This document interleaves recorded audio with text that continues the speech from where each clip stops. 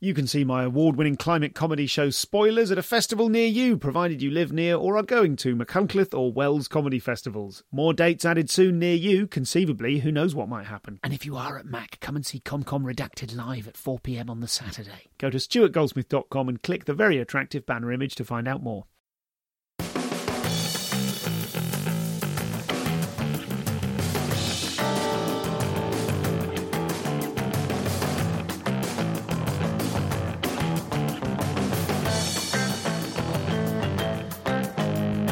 Hello and welcome to the show. I'm Stuart Goldsmith. If you missed last week's episode 300, in which I was interviewed by Sarah Millican, Sindhu V, Tom Allen, Ricky Gervais, Nish Kumar, James Acaster and many more, you can find that in the episode before this one in your podcast feed.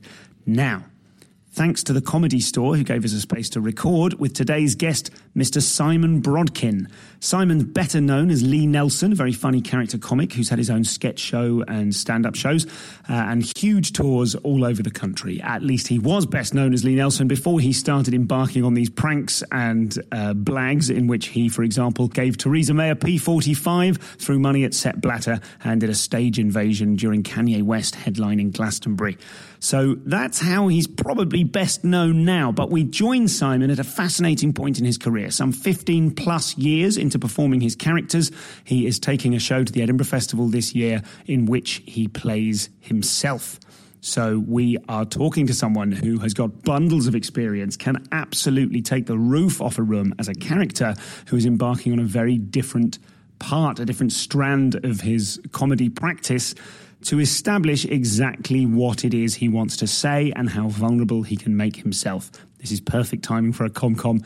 You will hear throughout the first 10, 15 minutes or so, I'm going to drop you right into the middle of this interview, you will hear at the beginning that he is a little bit resistant, and I really want to thank him for succumbing to my overtures. And I think throughout the episode, I gradually encourage him to relax and tell us what he really thinks.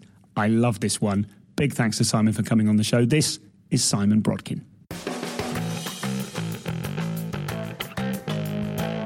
Being a character was always how I envisaged my comedy. If I'm going to be funny, it's going to be inhabiting the body and the world of another human being. And as one develops, I've also added other things to what I start to think is my comedy, and doing the stunts is or pranks or whatever you want to call them, desperate cries for attention.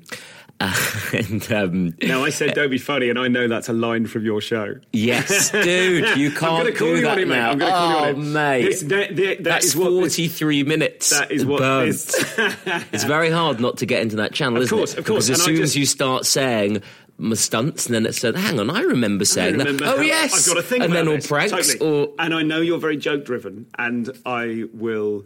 I did an episode of this show with Stuart Francis many years ago, which is notorious in the back catalogue of this podcast. Did you need 600 questions? He was one-line answer. He was not able to stop doing gags, so I'm just going to pin you down earlier. You did say beforehand. No gear. That's the rule. You said beforehand. What did you say? I think I summarised it by saying boring.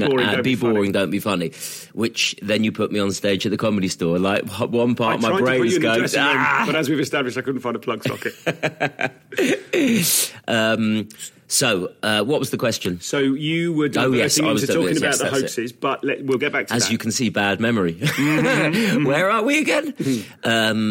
So you were saying that you'd always seen yourself as a character, and I'm asking you why. Yeah, I'd always seen how I would do my comedy as inhabiting characters in different worlds. And then as one develops, I started doing these stunts, which obviously started off very much character-driven. So the first one was with Lee, and very clearly Lee. It had to be Lee. And then the second one with Jason, and Jason Bent, the Premier League footballer. Does that, am I allowed to do impressions of myself? Yeah, you're allowed one. Great. So, and then you get into the area where the stunts you're doing aren't necessarily needing to be done by a character. So joining Kanye West on stage at Glastonbury. Now, that was from Lee and as Lee, but the bottom line of that was there was no Lee in that at all. That was me pretending to be a hip-hop artist and joining Kanye West and having a rapping duet with him. That has nothing to do with Lee. And then you start, that developed more, the stunts, and then was thinking more in terms of just the stunts, not in terms of the character. And doing the stand-up as myself just feels like the next place that I wanted to go. And obviously timing is always, you know, how hard it is to sit down and write anything, let alone when you've got other things on and other things. And this was kind of the perfect opportunity because I was on a very, very big tour as Lee. And obviously once the tour's up and running, creatively, the job has really been done. Not that you're just a robot on stage going through it, and each show is a bit different, and that's always the case with leagues. There's lots of interaction, but the basic heavyweight lifting of the creative side had been done, and suddenly there was this space available for me to get the time to go, hang on, this is okay, let's do this. Let's actually try and give this a go. The way you phrase it there, let's do this, let's actually try it, is it something you'd wanted to do for a while, and it was suddenly there was an opportunity? I'm not exactly sure is the truth. I think it's been in the back of my mind and probably growing. I haven't had huge burning desire to do it. So I haven't been sat there for 3-4 years going, I need to do myself. No. And for many, many years, it didn't even occur to me. It wouldn't even, do you want to do a stand-up as yourself? No, why would I want to do that? That's not what I do. You talked in the show that I saw this week about vulnerability and about how the implication, I think, was that you were doing characters in order to not have to reveal yourself. So many good lines from the show I want to say now. Damn it. Yes. Let me just interject. The show was really funny. Yeah. I laughed out loud many, many times. It was excellent, and we will talk about that in the content. So you don't need to prove anything on that respect. Damn it. But that aspect, to me, that's fascinating. It felt like you were sort of being open about the fact that you found it hard to be open. You found it hard to be yourself.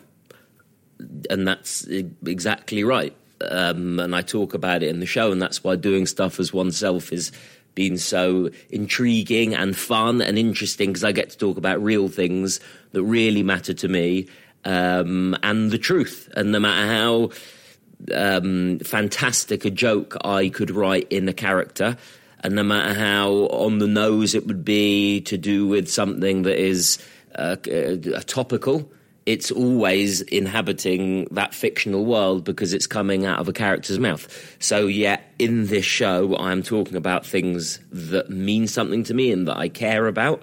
And part of that was talking about how hard men find it to open up and talk about how they feel.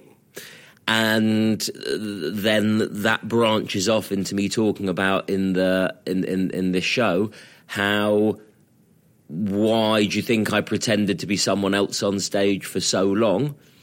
A definite part of that is because when you are yourself, you are vulnerable, and there's more at stake, and that is something that I found hard to do.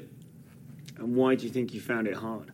Given that that's often the starting point for a lot of comics, is getting over that like, in order to be funny, I'm going to have to be vulnerable.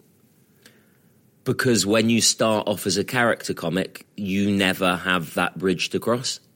I totally agree with that. But I'm just wondering how much of that was part of the decision to start off as a character comic. Like, whether that's something you worked out later, that must have been why I started off doing characters, because actually I didn't want to be vulnerable, or whether at the time part of you saw other comics and went, I'm not going to be myself. I don't want to do what they do. Probably a bit of both. I think deep in the recesses of my mind as to why I started off as a character comic is because I always said I feel more comfortable inhabiting other people. And so by default, I found it less comfortable being myself. Yeah. And so, yes, there was that not wanting to even go there. And then once you step into someone else as a character, it feels totally natural, and you can be whatever you want that character to be, and you can get away with all sorts that you just cannot as yourself. So, yes, I never crossed that bridge because I didn't want to, because and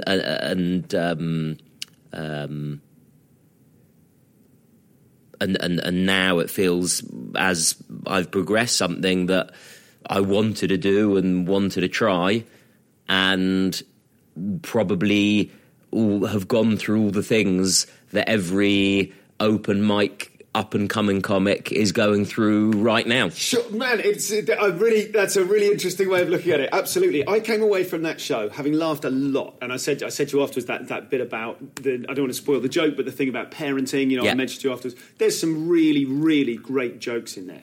I also felt, I was thinking about it on the train home and thinking, it's almost like you've got 15 plus years experience of not just being in the comedy circuit, but even back then, even doing the round table gigs, you were killing those gigs. I remember, I've got this incredibly clear memory of you as Lee Nelson establishing someone in the audience was Australian and saying, oh, wow, so that's like you're 12 hours ahead of us.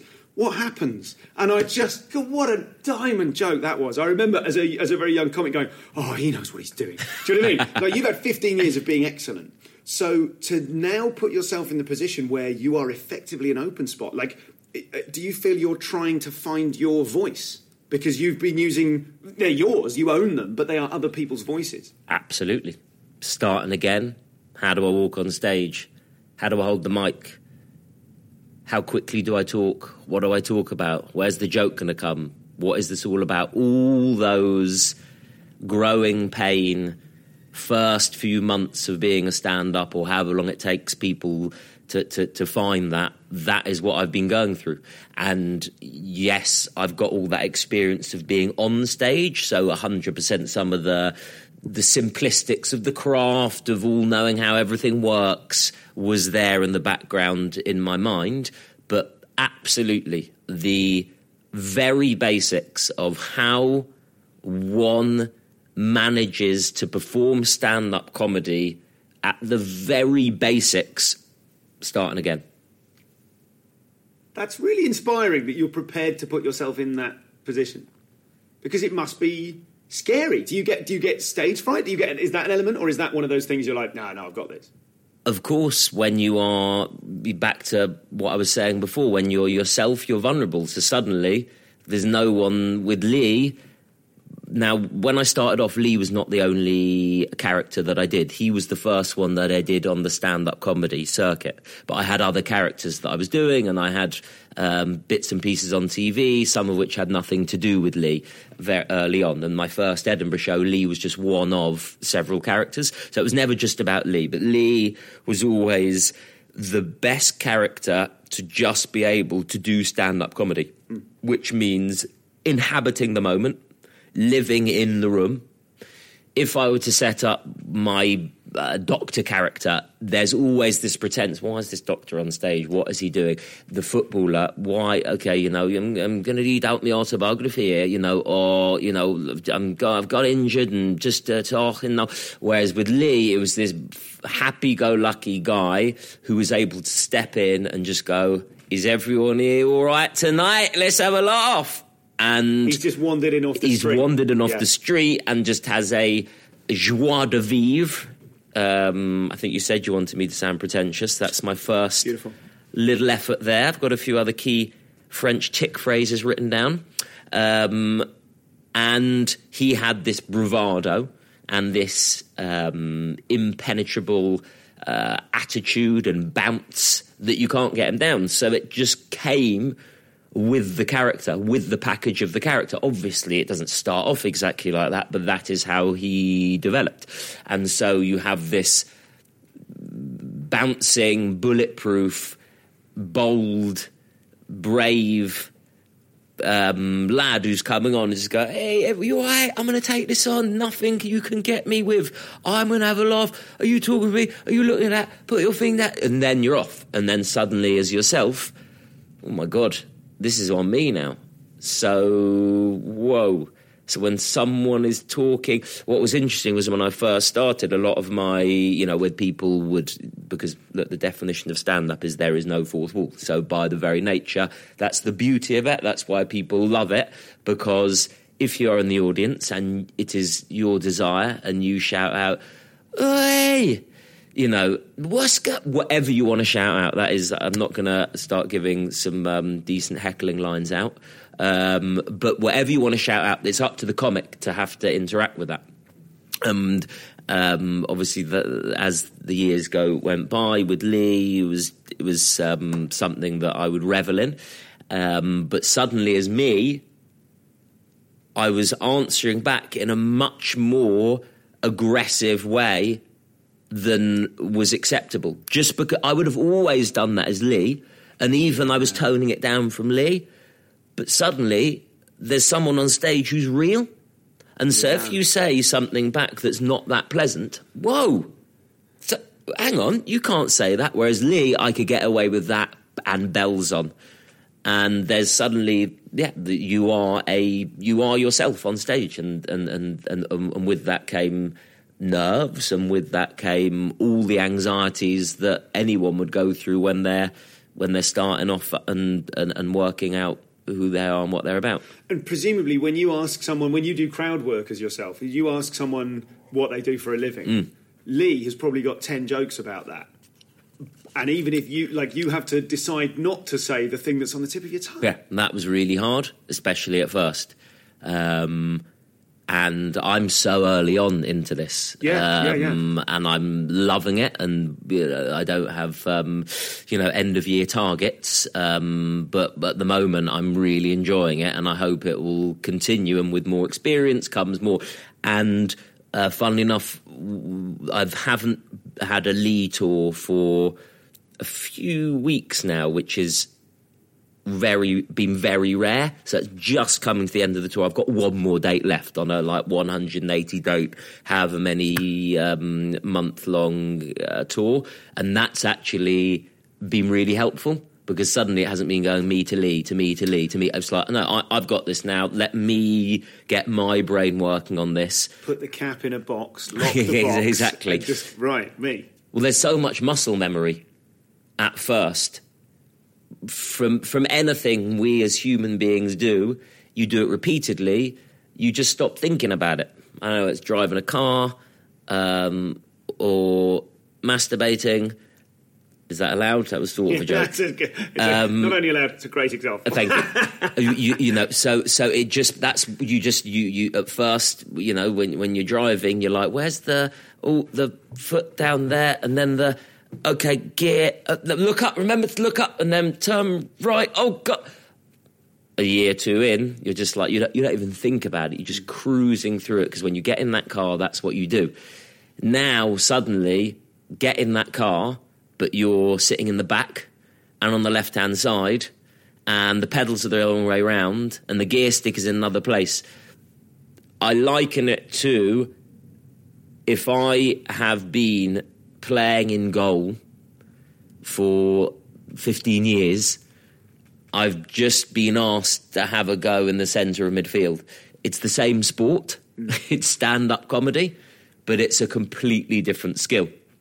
And that's what it's been, to try and sort of learn and reset everything.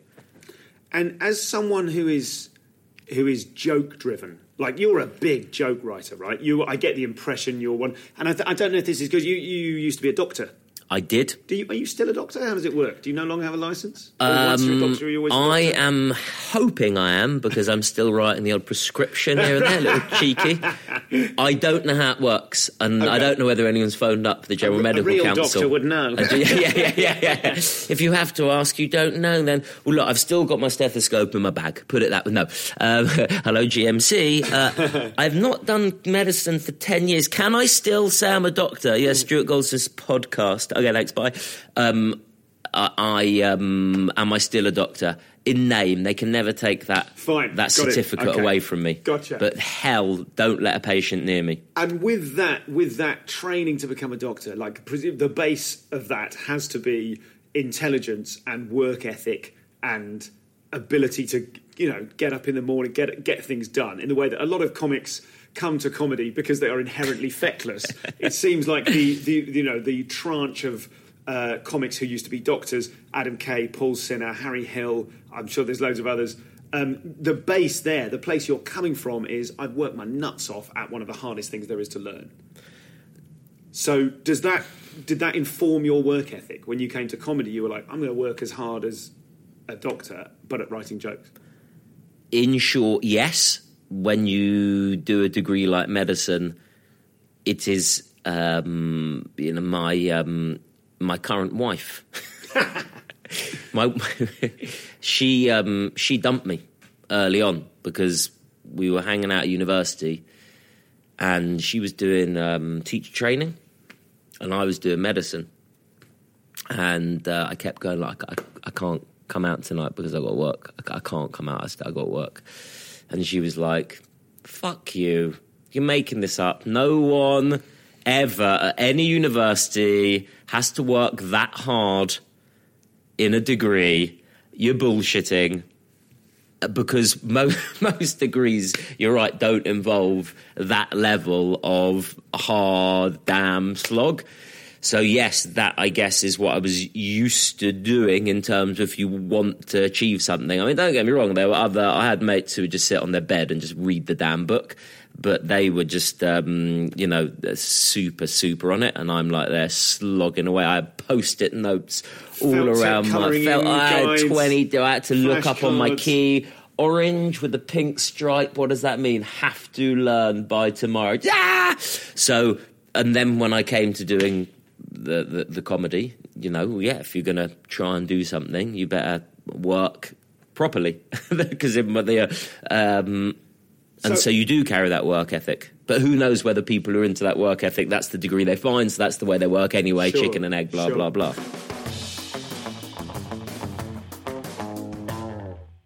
So this is Simon. I'm having a whale of a time talking to him. I hope you're enjoying listening to this. You can see what I mean. He kind of is resistant, and I've really got to keep kind of rolfing him to get him to relax and answer the question. There are, of course, extras from this episode, including Simon's Blagger's Guide to Getting Backstage at the World's Biggest Festival, reflections on the targets of his mockery and some of the characters he's played and some of the decisions he's made, and the challenges involved in gradually moving away from Lee step by step. We're going to get more into details, about half an hour's worth of extra stuff for members of the Insiders Club, which you too can join at comedianscomedian.com/insiders. For a small donation regularly every month, you get access to the Insiders Club private podcast, which has got all of the extras from any show that has extras, loads of other strands and bits and bobs beside. And thank you to everyone that has joined up so far. I was going to finish that sentence with a little detail about what happens when you join up in a particular way, but let's leave that secret. That's everything I need to tell you about Simon. We'll get back to this interview in just a second. A quick reminder that Simon's show is, of course, at the Edinburgh Festival this year. I really hope you'll go and see it. It's called 100% Simon Brodkin, and it's at the Pleasance Baby Grand as part of the Edinburgh Fringe Festival from the 1st to the 24th of August at 9:30pm. You can get all your info and tickets from edfringe.com. If you're at the festival, by all means, come and see me. I'm doing Primer, my work-in-progress show, and I'm pretty bloody excited about it. I did a big chunk of it recently, or something, a big chunk of what it is going in, and it's going to be something very different when it comes out the festival the other end. But I did that at the Lighthouse in Poole for Coastal Comedy recently, which is a cracking gig if you're in Poole or Bournemouth, and I really, really enjoyed myself. So I am feeling, I think you've probably heard me last week, I was a bit nervous about, like, oh my God, what's it going to be? Well, now, if anything, I'm overconfident. Primer is at 3:00 every day, apart from 2 days in the middle, at the Monkey Barrel. So come and see me, come and see Simon, and plenty of other people. I'm going to be interviewing Rob Orton this weekend, Llama Tree Festival. I'm an enormous fan of Rob's. He's a kind of stand-up via poetry, and I cannot wait. I can't wait. So if you've got questions for Rob Orton, you can chuck them in at the ComCom Facebook group. Also, Pete Holmes. I've confirmed my guest for the Montreal Comedy Festival the following week. I'm going to be interviewing live in Montreal Pete Holmes, him of the Crashing TV show, in which he plays a new comic who is crashing on different people's sofas, different comic sofas every week after a divorce with his wife when he starts the circuit.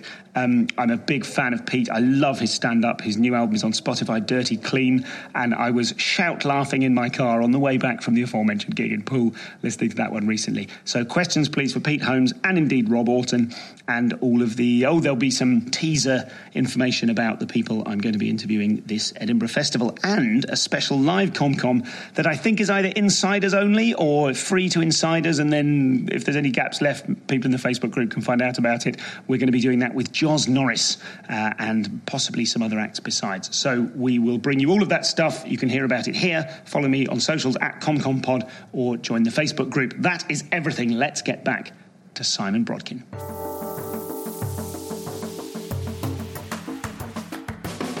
So when you started doing comedy, what was the manifestation of that work ethic? How did you apply yourself to writing jokes? Like day one, I'm going to write 5 minutes.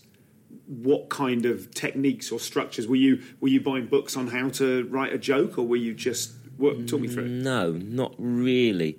In simple terms, it was get out a pad or open a laptop. I can't remember when my first laptop was purchased, but it was just sit down at the desk, write, go.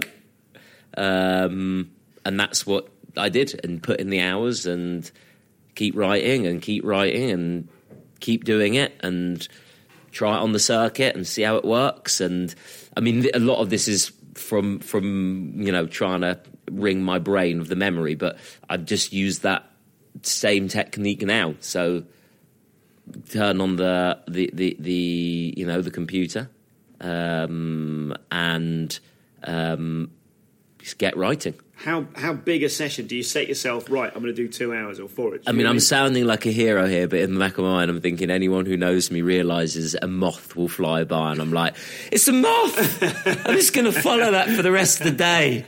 And literally, I will make myself a cup of tea or a little bit of food, or let's see what the snack. It's quite amazing. Writing is a great way to clean the house. Definitely. You know what? Before I write today's joke, I think I am going to double glaze all the windows. It needs to be done. So, although I'm definitely easily distracted and my concentration span, it has been suggested many a time that I've got attention deficit, because there is definitely an attention problem. But despite all that, that's what I had when I was doing medicine as well. But, keep pulling yourself back, keep pulling yourself back, keep pulling yourself back. I'm not although I have become a little bit more a 4 a.m. cigarette and coffee, let's just, sit outside and just see what comes to me. Or 2:30 in the morning. I've just had an idea for the new show. It is, I guess, how I've always treated something that I'm trying to accomplish. Sit there, do it, and keep doing it. Do you have any friends? Do you have any kind of tricks or ways of getting yourself into that motivation if you're not in the mood for doing it? Or do you just now have the self-discipline to go, I'm going to do it? Or like any other, sorry to do it, but like similarly, I mean, kind of any other like targets, or right, I'm going to do 3 jokes today, or I'm going to do a page of 100 jokes, or anything like that? Or is it just never done targets, ever? Even, I remember GCSE, A-level, university, when you listen to those things or read those books, set yourself a manageable target for the day and the week and the month and the year. I've tried it. It does not work for me. It's just a waste of time. So no, targets, no. I think it comes from, for me, wanting to do it. What a joy. What a incredible joy. So this is work. Sit there and write some jokes, and that is my job. Like, woo! And I want it, and it's fun, and I love doing it. And, hungry. That I don't think there's a greater feeling maybe than that first, when the joke first comes out onto the page, and then you try it first, and you're like, I've written something decent here, this is going to be good. And inevitably, I don't know whether you found this, these jokes have this annoying damn habit of, Is it beginner's luck? What's the phrase? When something just works that first time and you fall in love, and then it's like meeting someone at a club and you don't realise till the next morning, oh my God, that's what they look like? Oh my God, I was drunk, I made a fool of myself. But you can, that first moment when you say that joke that you've written, it comes out and there's the laugh and you're like, oh yeah. And I enjoy it and I want it and I like doing it. And so once you've got all of them, then it's a problem to not start trying to write. Yeah, right. And when you're writing for Lee, it seemed like did you ever kind of get a topic like Lee's relationship? Definitely. Or Lee's child? I remember the joke about having a kid called Stairwell because it was based on, lots of this is, but that's an old joke. That's a long time ago. It's an old joke that's still part of the set, so maybe don't set's that old. But do you get kind of right? I'm going to do Lee's, like what's Lee up to today? He's going to the bank. What's the experience of Lee at the bank? Do you write like that, or is it more kind of flitting around? So Lee was and is interesting, and Lee is not dead, and neither are any of the characters. But what happened with Lee... So when you have a character, you've got a world. And when you've got a world, it means you're sort of starting off the blocks pretty quick. If you take someone who is next to you going, I'm just going to talk about me, it's like, where do you even begin? So Lee, I was able to fly out the blocks because I knew what he was about and what he stood for and where he lived and who his girlfriend would be and how many kids, and let's do it. And then you're up and away. And then out of that, comes topics sometimes. You'd be like... let's take Lee to France. What would he think? He's there. What's he going to do? Oh yeah, he'd be thinking everyone was giving him a wanker sign on the road, but actually he was on the wrong side of the road and they're waving him, and he doesn't to get over to the right side, and he doesn't realise that. And then they were definitely working out, put Lee in that situation and try and wring everything out of it, and after a while, it's like a marathon, not a sprint. Now, after a while, suddenly that world can start closing in a little bit because, hang on, I've talked about the council estate and I've talked about Amber's got the kids, and then the person who was talking about themselves, actually they're now going, you know what, I can talk about anything and everything. And I'm now experiencing that enjoyment of being able to talk about anything. Sure. Whereas with Lee, certainly the thought of going, right, it became slightly more diminishing. But obviously that happens when you've been doing something for a long time anyway. And that's why it was lovely to have a break from that, to go, right, let's start this whole new thing. Where there aren't the rules, there aren't any rules. Presumably that comes at the inverse cost, though, doesn't it? Now, it's like you said, you're in that position where you're like, oh, I can talk about anything. Yeah. That's a joy. It's also pretty scary because you're just standing in the middle of the white salt flats going, Absolutely. right, okay. And my Edinburgh show is currently 7.5 hours. I think I might be talking. So, yeah, well, that's what I think probably every comic goes through when they start off. And, okay, oh my God, I can talk about anything. Where do I begin? And then I've found that I'm talking about the things that I care about, the things that are close to me. And in the show, obviously, talk a bit about me and a bit about my upbringing, a bit about family, and then that branches off onto all sorts you say about parenting and being a man and repression, and then that branches out into talking about a particular instant after one of the stunts, and so, I guess everyone, to a certain extent, when anyone's writing about anything, they've got the topic, they're up and running, and then they're trying to squeeze more and more and more and more and see what comes. So I think everyone's slightly writing to a topic, whether it's the boring way of saying, right, today we're going to talk about what I think of the EU, or whether you get to it by talking about stuff that you care about, and then suddenly what's been in your mind recently is the EU, and then before you know it, you're writing under that topic. Is there the risk when you write for yourself that your experience is about taking a topic and making you're really good at short, punchy jokes. There's a particular thing you do where it's not a pullback and reveal, but it's like a situational, or it's like a perspective reveal. Right. Do you know what I mean? I'm trying to think of one. There's a joke about, we can edit this out if it spoils a gag, but there's a joke, the one that is in my memory from the show that I saw this week was there's a one about McIntyre and having lost his watch, and then it's yeah, you're fine. Okay, yeah. Okay. So, yes, and that style of writing, yes, which is the quick shuffle. In football terms, what is it? Is it probably the drop shoulders and head the other way? Sure, okay. That is a great move, and many a footballer has set up many a great goal or even scored many a great goal. But when it's just you playing in the team and they don't have 10 other players to have other skills, I've needed to bring more colour and more different joke styles to the pack, especially when writing about myself and about truth, because pullback and reveals or changes in perspective are great for joke writing. That's something that's always come naturally to me, but it's actually the worst thing you want to do when it comes to truth, because you're going truth, not really, absolutely, and I'm trying to step up on stage and going, no, this is me. Yeah. So you can't keep going, this is me, not really. No, this is me, not really. With Lee, doesn't matter, because no one's thinking that he's for real anyway. So do that as many times as you like, have a play with it. No one cares. Everyone's just there.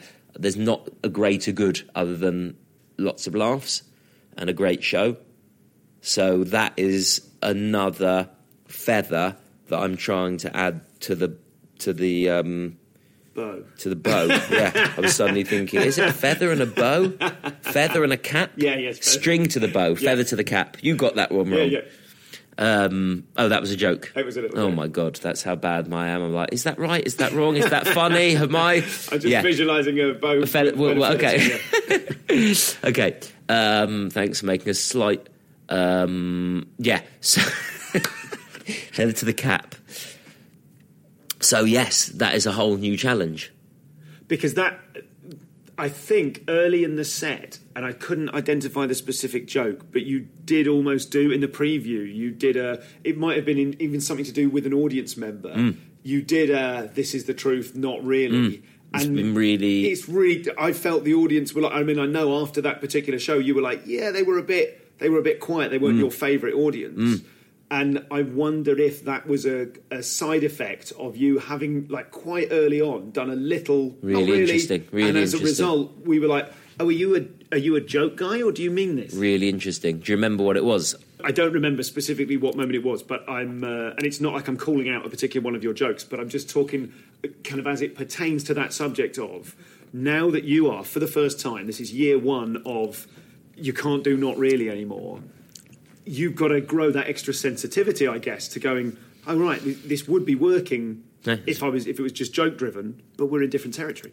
It has been fascinating to start really thinking about the machinations of stand-up and the stand-up set and the types of jokes and how the audience feels. And when you're doing a standard set at a comedy night, the audience get into each comedian, but if you were to suddenly halfway through their set swap comics and they just carry on talking but get into their style of jokes, they would often be perplexed, because stylistically wise you enter a whole new world of what is expected and what is real and their own rules of engagement. And that's why watching different comedians is so enjoyable, because everyone's got their level, their degree, and if someone's super punchline heavy and then you suddenly ask Milton Jones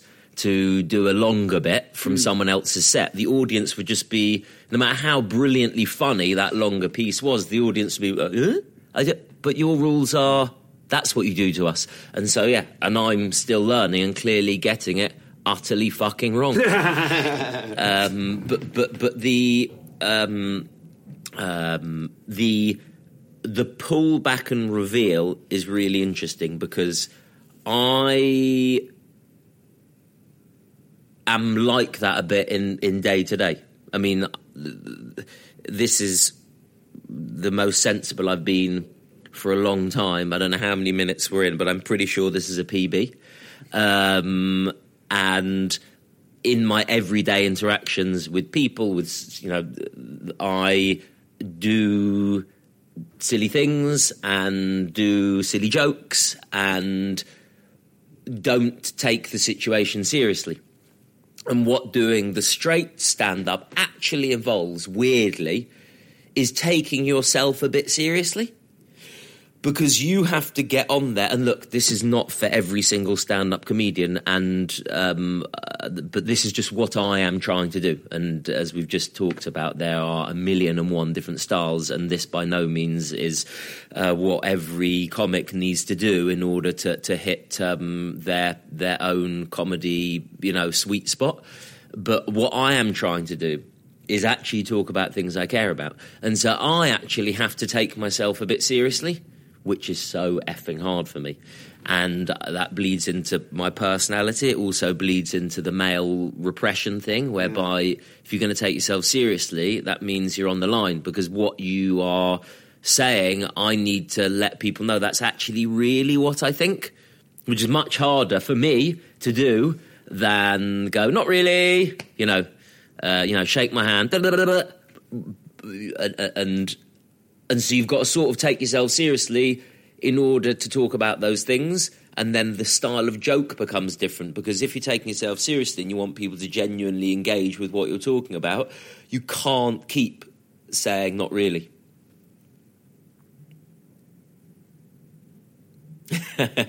Sorry, sometimes you call me out on my move of being quiet in case there was an additional thought. That was playing chicken.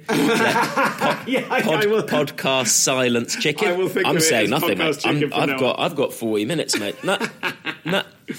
So you and it does, as you touched on there, the desire of let's say men to banter and to do little gags about everything is often. It's a protective device, isn't it? It's so that you don't have to put yourself on the line. It's so that you don't have to say, here are my actual feelings about this, in a way that, apologies for gendering this, but I think it's broadly true, the women in my life are much more comfortable asking each other how they are. Well, I mean, you've got stuff on this very... I've got stuff on that very thing, and obviously, as a caveat to the whole thing, I'm not talking about all men and all women, and neither are you. This is only something that is personal to me, and I can only talk about me as representing of what I see as a man, and my friends, and the women that I encounter. And, of course, it's not all of them, but these are the things that I feel like I can talk about, and not be alienating lots of people. Sure. Go, really, blokes don't do that? But I don't mean all men. How about that for a snowflake caveat? That is a big disclaimer. Asterisk. I don't mean anything I say. Nothing. You can't disagree with anything I'm about to say, actually. But yeah, that is in my life how I and my friends interact with each other. That there is not much in the way of truth. I mean, it makes a hell of a lot of fun hanging out and having a laugh. But if you go, so guys, we've been hanging out for 25 years now. Let me just look at my facts about you. No, nothing. Yeah, I think one of you's got a dog, is that right? That was a joke as well. Okay, no, literally nothing. Have I got very, very fun memories of hanging out with you each time we hang out? Hell yeah. And again, chicken and egg, why is it? Is this society? Is this, nature, nurture, the gene thing? And you start getting into hardcore, heavyweight discussions. Do you think that you, as a man, are more than usually repressed? Let me take out the scale here. Mid-level repression, 62%. Am I more repressed? Like I feel you're a little bit guarded. Like now, even now, in our daily, in our now, dealings. this is the most I've ever given to another human being. I appreciate that, and I know that when I first asked you to do this show a couple of years ago, you said I don't really like talking about myself, and I'm pleased you're making progress. But once you up the offer, so. Like, I feel that you're a little bit guarded and you're being careful about what you say. And the way, almost like the rhythm of your speech is quite kind of, let me make sure I say what I mean. First of all, I've definitely got better at that. And that's borne out by the fact that I didn't say no, I think the words would go fuck yourself when you offered it to me a couple of years ago. And I wouldn't have even thought about doing it because there is that openness and there is that vulnerability. So in a couple of years' time, this interview is going to be amazing. But now this is like my midway stage. He's sort of talking, but he's being a bit guarded. Well, that's fair. I think that is. And I'm really appreciative of it because I can feel you softening a bit. But it's maybe a wrong tactic on my part to go, let's drill into this. But I think this is a particularly... It seems to me to be resonant of the sort of work you do. This is the discovery you're on at the moment, and you're going to have to do it more if you keep doing you. You're at the very beginning of the journey of the next 15 years of, unless you go, actually, okay, back to Lee, back to whoever, which wouldn't be a failure. Yeah. But this particular path you're on is like, keeping softening.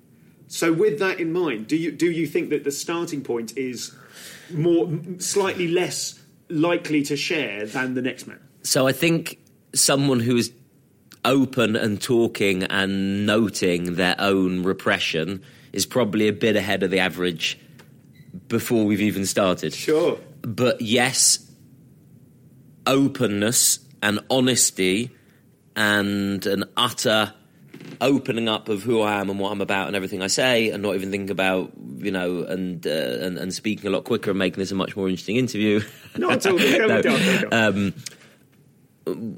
Yes, it doesn't come naturally to me. And that is the journey I'm on, and that's why I didn't even feel ready to be myself on stage until recently. Yeah. Because, I am naturally, I wouldn't say more repressed than ever, but whatever. But it's that openness doesn't come naturally.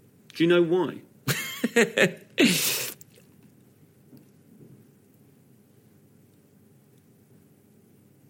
Do I know why?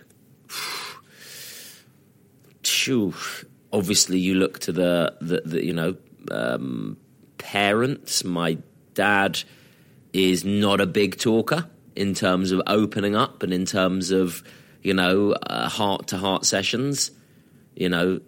Nicest, kindest, sweetest man, and very, very funny to boot.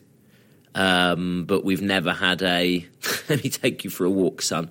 Let me tell you how things work. So maybe there's a little bit of that. I don't know. I don't know. This is pure speculation. Again, it's like, why did I do the character comedy in the first place? That is just what has come naturally to me. I think we'd need a shrink here to really start pecking away and looking and to think why and how did it come that way. And maybe I've got a good one for you, being funny at school. So that was always the thing. That was my way of being, be funny.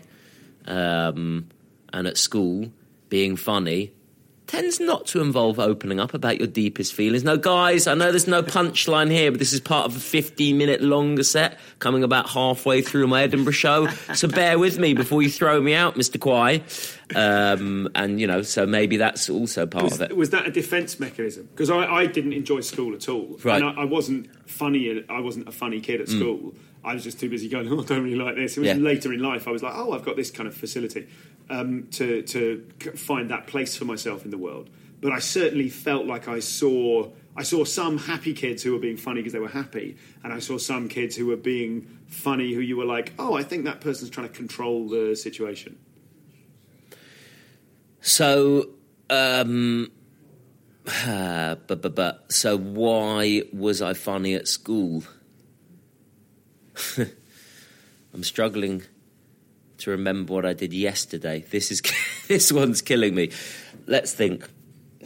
I'm sure there probably was that's how everyone at school's trying to fit in. I I feel sorry for everyone growing up because it's hard, isn't it? Finding your place in the world, working out what you're about, having all the peer pressure, and kids are mean little fuckers. You know, they will take you down if they see a vulnerability. So everyone at school is looking for their way of fitting in and their way of so probably, telling the jokes was that for me, but who knows whether that was just because that's what I was like anyway, or that was in response to some sort of, traumatic situation going on. Oh my God. There wasn't a moment where, Basher Smith is about to wallop little Brodders. Right, and then suddenly I pulled the joke out the bag and everyone went, hooray! He's actually funny! Put him down! So I don't know in answer to that. Did you enjoy school? I didn't hate school. I didn't love school. I was very naughty at school. I got kicked out of huge amounts of lessons at school. I was pretty disruptive at school. I have you down as a naughty kid. What's your approach towards quality control? How much do you like your joke? You've got some really, really good jokes, and I noticed as well when you were doing this preview, how much of it were you reading off the iPad? How much of those were notes, and how much was you reading? I couldn't tell if you were like, right, this chunk definitely works, or if you were sort of looking at it going, I've written all these jokes, and was it the first outing for some of them? So the whole thing was written on my iPad. Yeah. Word for word. Pretty much. I mean, and this is this is entirely acceptable. This is at the Comedy Store last night. It was weird. He just kept reminding people of what he'd done. Because although I love working away on the writing, the thing that I never have time for is going, let's stop and practice and perform and learn. And so there is never a single one of those things in my mind. It's always just about get it out there, say it, feel it, because it's a weird combination, isn't it? Because it's not like a piece of art where you have this end product and you put it up and then people comment on it. In stand-up comedy terms, you put up a bit of colour on the canvas and then you watch people's reaction and then you shape it a little bit, and every comic has a different degree to which they do that. Some people, I'm sure, will just be, no, screw you, that is what I want to say. I can't see there being many, even at the very, very, very, very top of their game. I mean, I don't know, I can't talk on how he works, but, Stuart Lee will do loads of build-ups to the show because like any comic, you're working it out for first of all yourself, because that's the quality control that you have to get through. You're not going to just write crap and go, well, I hope they laugh. So it has to first of all, I guess it's like loads of people in the factory, isn't it? All with their notepads, all having to give it a tick, and it's up to every comic as to how many people they want giving it a control.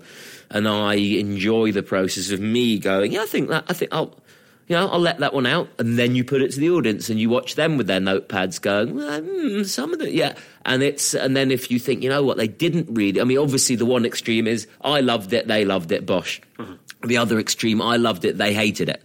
And then that one, you got to go back and you go, now, is that joke or is that subject or is that area something that I really feel is great and I just haven't gone about it the right way? And then you keep reshaping and remodelling and playing with it, and then you give it another go. And then, obviously, if 30 attempts later, you're like, I really shouldn't have put that in my Edinburgh show, should I? But you keep adapting. And there, I find jokes like, little they're things that need constant work and sculpting and moulding and chipping away and pauses and commas and everything. But the very first thing you need to do is get a lump of material which you think is malleable and workable into something. I'm really loving that idea of like malleability. It's all very the terminology you're using is all very kind of plastic. The kind of like is very physical and tangible. Yes, and the thing you're saying there is that you need to make sure that you love the object itself before you share it. Are there any jokes you've happened upon along the way whereby you've either improvised something or so it's got a big reaction and actually you've gone, that gets a big laugh, but I don't love it? Or does the fact it's getting a big laugh mean that you start loving it? I think what I'm asking is, have you got any gear that takes the roof off but you're not that proud of?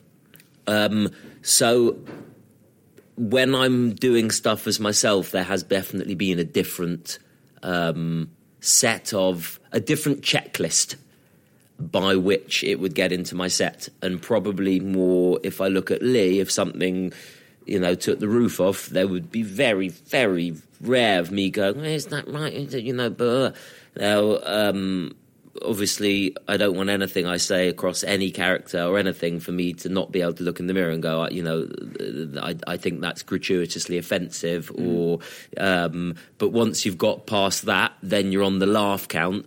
And with the stuff I'm doing, because I've sort of been doing different things, I've been trying to work up club sets, but also my main drive is the thought of coming up with this Edinburgh show, or a show, forget Edinburgh, but a show where I can really open up and really make full use of being myself and talk about those things. And so, suddenly some things that have got laughs are not in the show, definitely, because it feels the wrong tone, because it's too much of a pullback and reveal, because it doesn't fit into what the show is about, because it's actually complete pack of lies, and why do I want to be saying that? So yes. So you've started with something. You're trying to write the serious, or not a serious show. You're trying to write the honest show, and you've kind of ended up lying about something for the sake of a joke, and then done it, and it's got a laugh, and you've gone, I can't keep it in. Of course. And they're the hardest ones. The hardest ones to kill. Yes. But I know I've got that with Lee. I don't want that. Lee can have it. I'll have it, mate. You legend. Thank you, mate. It sounds like the origins of Lee were you did a bunch of different characters because you wanted to be on stage and doing characters. And he, because of the things you said, he lives in the room. That's a very clowny expression. I don't know if you've ever done any kind of look like clown training or anything like that. No. But Mr. Brodkin is shaking his head. But because he lived in the room, he was the one that went on to Dr. Brodkin shook his head. Oh, I feel terrible. Because he lived in the room, he was the one that kind of went on to the most runaway success of all the characters. And he was, at its core, that clown, that irrepressible, positive kind of you legends thing. At his core, he was arguably a doctor from private school making a funny version of a poor person from a council estate. Like that isn't necessarily what you set out to do, but given that he was the one who achieved the stratospheric success, were there any points along the way when you kind of went, hang on a minute, whose expense is this joke at?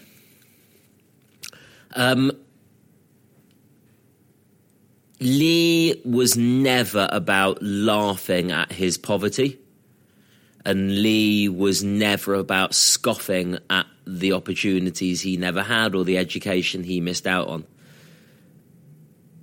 And it was about me seeing a group of lads on a bus and seeing their attitude and their bounce and their manner and they weren't the brightest chaps, but they were loving life. And it was me just developing that and being funny as that person. I never described them as a chav.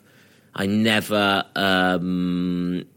wanted it to be anything other than affectionate and loving. Maybe when I very first came out with the character, way pre-TV days, it was he was less filled in then, so there was less to him.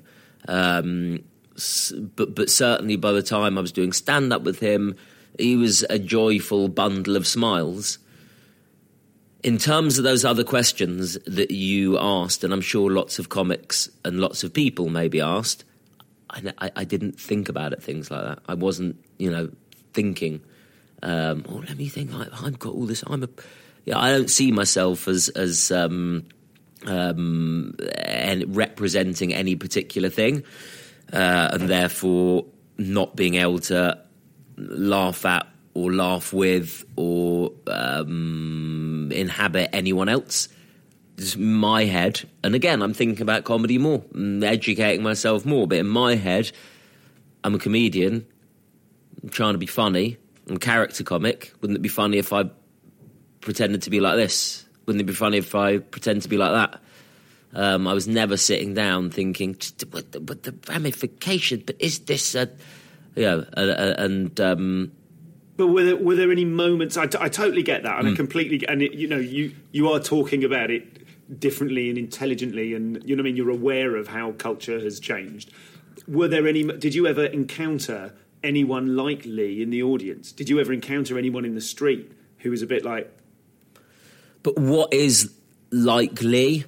I mean, when you say someone like me, does that mean someone who, what aspect of my identity? Maybe other people are just as guilty as trying to box Lee into something.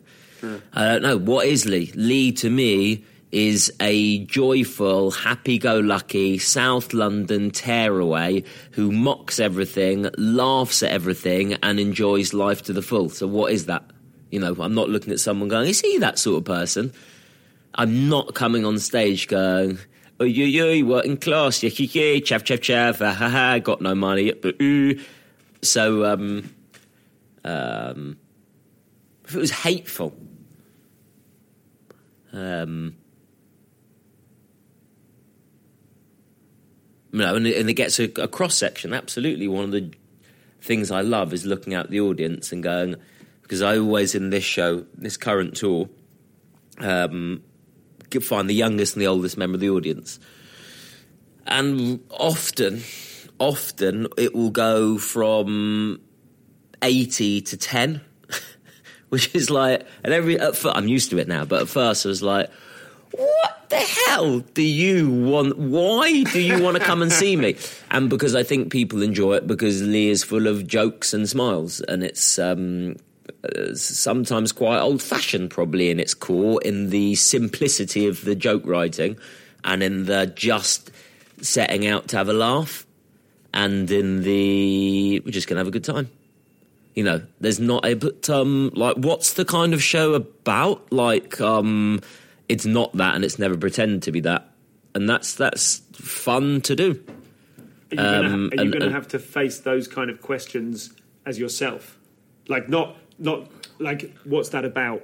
Do you know what I mean? The question, what's it about, is easier to level at a stand-up being themselves than a character. Because a character goes, it's just about this guy, he's this funny person.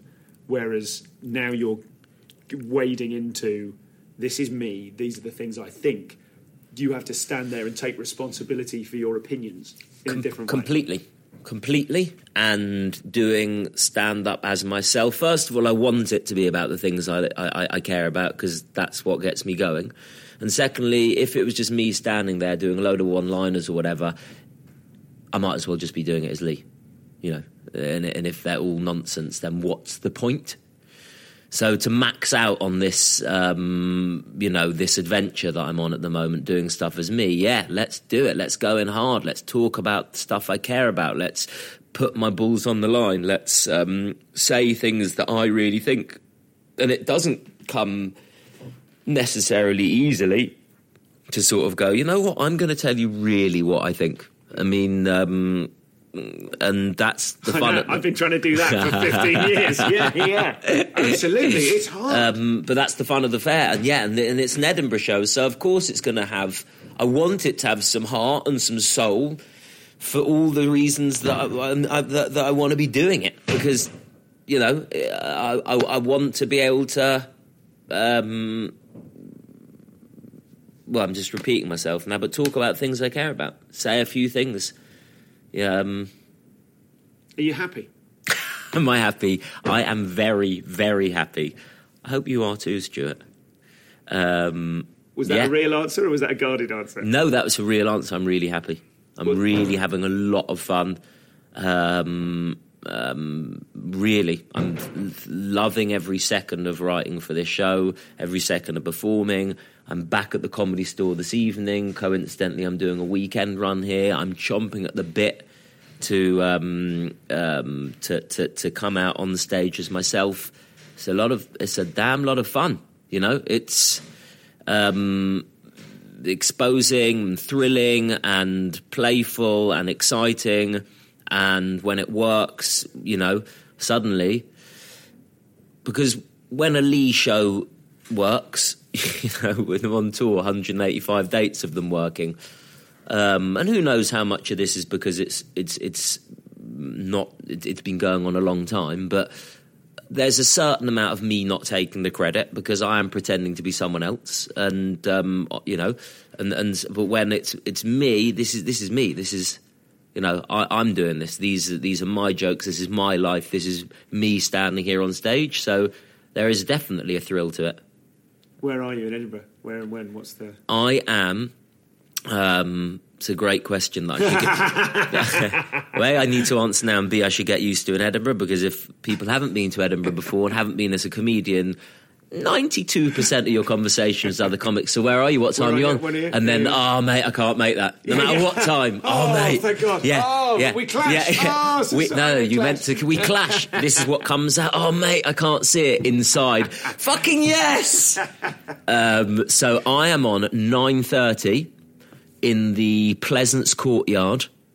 In the big room? No, not a big room at all. In the Baby Grand. Okay.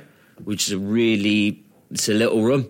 It's an Edinburgh, let's do this properly. If we're going to go back to Bulls on the Line, let's do it. And my ambition is not to go up there and go, right, I really want to play the biggest room and just have you. I want to go up there and have a good show.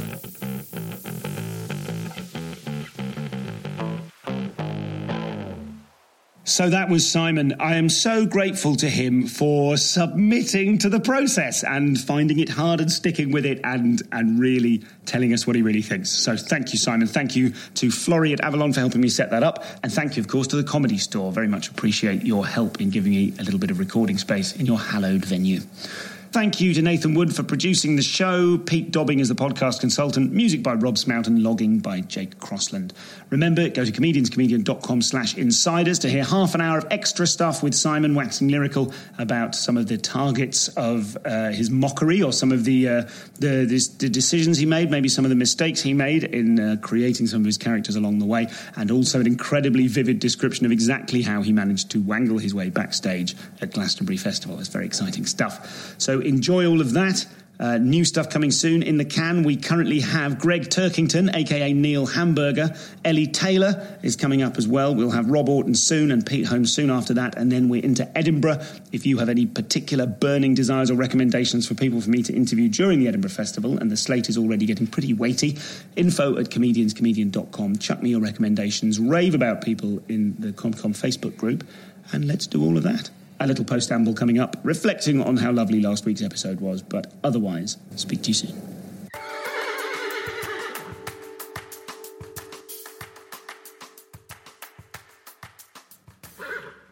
So I think for the post-amble, you will notice that massive change in acoustic. Can you change that? This is me putting my head into a cardboard box full of memory foam, and this is me rolling back on a rolly chair in a very tinny, brick-walled room, which the acoustic is no doubt horrible, but it's a post-amble, so I can actually stop. I mean, I'm too hot, basically, is what I'm saying. That memory foam box is incredibly hot. And if I'm going to post-amble at you, I shall do it in the manner in which I choose. I just wanted to say thank you. Episode 300 was so much fun, and I loved doing it. I was scared to do it, but it was really enjoyable. And I'm going to share with you a couple of the things people said in the Facebook group. One of the posts in the Facebook group I'm not going to share because it is so incredibly effusive in its praise that I feel uncomfortable sharing it. But, Some of you said such wonderful things about it. I found some fantastic emails. Hey, it's a little thing. If you're listening to the Post Amble but you're not in the Facebook group, if you go to the Facebook group, you can see a screen grab of a text from John Robbins with his opinions on who would win a fight between us. That was one of the questions from episode 300. Also, if you are in the Insiders Club, remember, check your podcast feed because the full audio... I should have said this in the main app. Oh, well, who cares? The full audio is from the Sindhu, Tom and Sarah interviews. That's all now in there. People said such nice stuff. Let's focus on the nice stuff they said about other people. Aidan says, Sindhu V is a laser-guided missile with a great analytical mind. That's very nice. Did Milliken wink when saying, let's stick a pin in that for later then, said Phil Mins, very funny. Andrew McLean read, I won't read it out, but it's just weepingly good. Oh, that's all I'll say from that. Thank you, mate. Murray Head says, it's a great reminder of how great the guests have been for fully coming on board to be part of / share with the ComCom community. That's really nice. And Joe McLaughlin said, might as well use this opportunity to congratulate Stu on becoming one of the most competent, comprehensive and thorough interviewers of comedians. It's been lovely to hear someone become so brilliant at something. That's so nice. Lots of other people said lovely things as well. I'm really flattered and happy and celebratory. I feel like it's my birthday. Thank you. It sort of is. It's my 300th birthday. And I got loads of texts from comics. Thank you to all the comics who listen to this and then bother getting in touch with me to tell me they've been listening. You all know who you are. And thank you to all the comics and people that listen to it and don't get in touch and just get on with quietly enjoying it. I mean, I've never got in touch with Kermode and Mayo, and I listened to their podcast for about 8 years straight. So presumably there are many more of you out there. I know there are more of you out there than get in touch, but thank you to you. Don't feel obliged to come and garland me with whatever you garland someone with. Thank you, everybody. I enjoyed it enormously. It was bruising. I haven't listened back to it since the edit. I'm going to give it a month and then listen back to it and see. No, I'm going to give it 2 weeks because I should listen to it at the beginning of Edinburgh. Should I do that or should I definitely not do that? Oh, shit, there's some good new gear.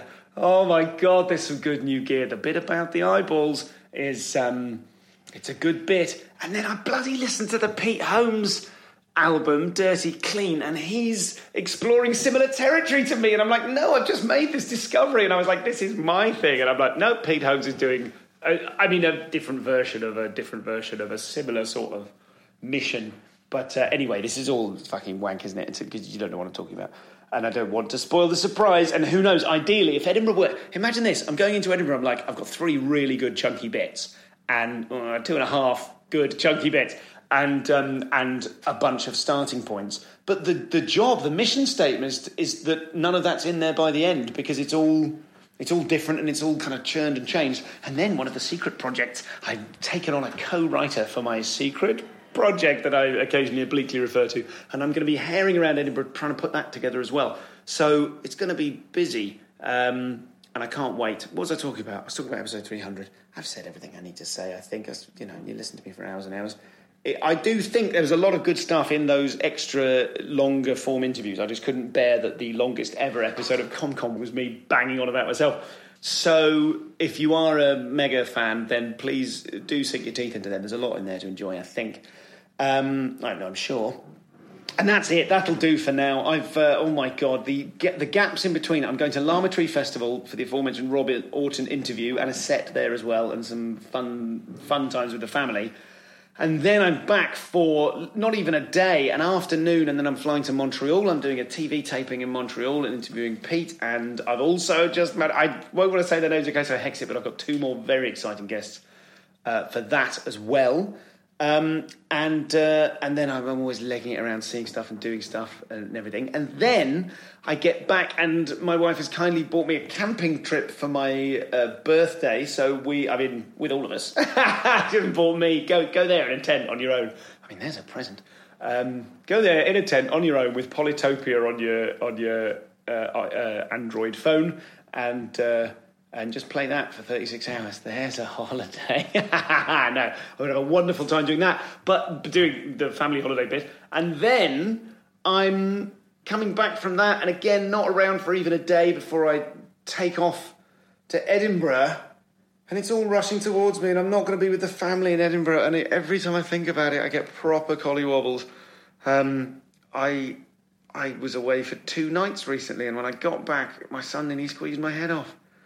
He's taking this thing now where he squeezes me until I go to imply that my head's popped. I'm like, squeeze me till my head pops. And now a couple of times I've forgotten that we have that running joke, and he squeezes me, and I'm like, oh, this guy really loves me. And then I'm like, oh, he's trying to kill me. Oh, he's waiting for that.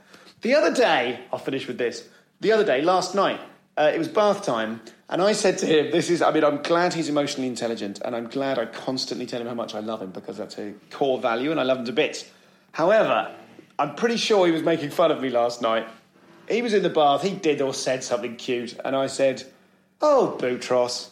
And he said, I love you. And I was like, are you making fun of me, you little rat?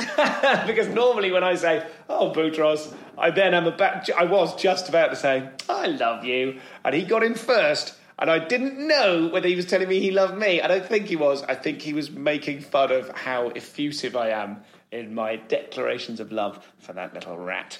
Anyway, that'll do for now. Big love to all of you. Thanks again for all of your love on episode 300. Loads more exciting stuff to come. Speak to you soon. Goodbye.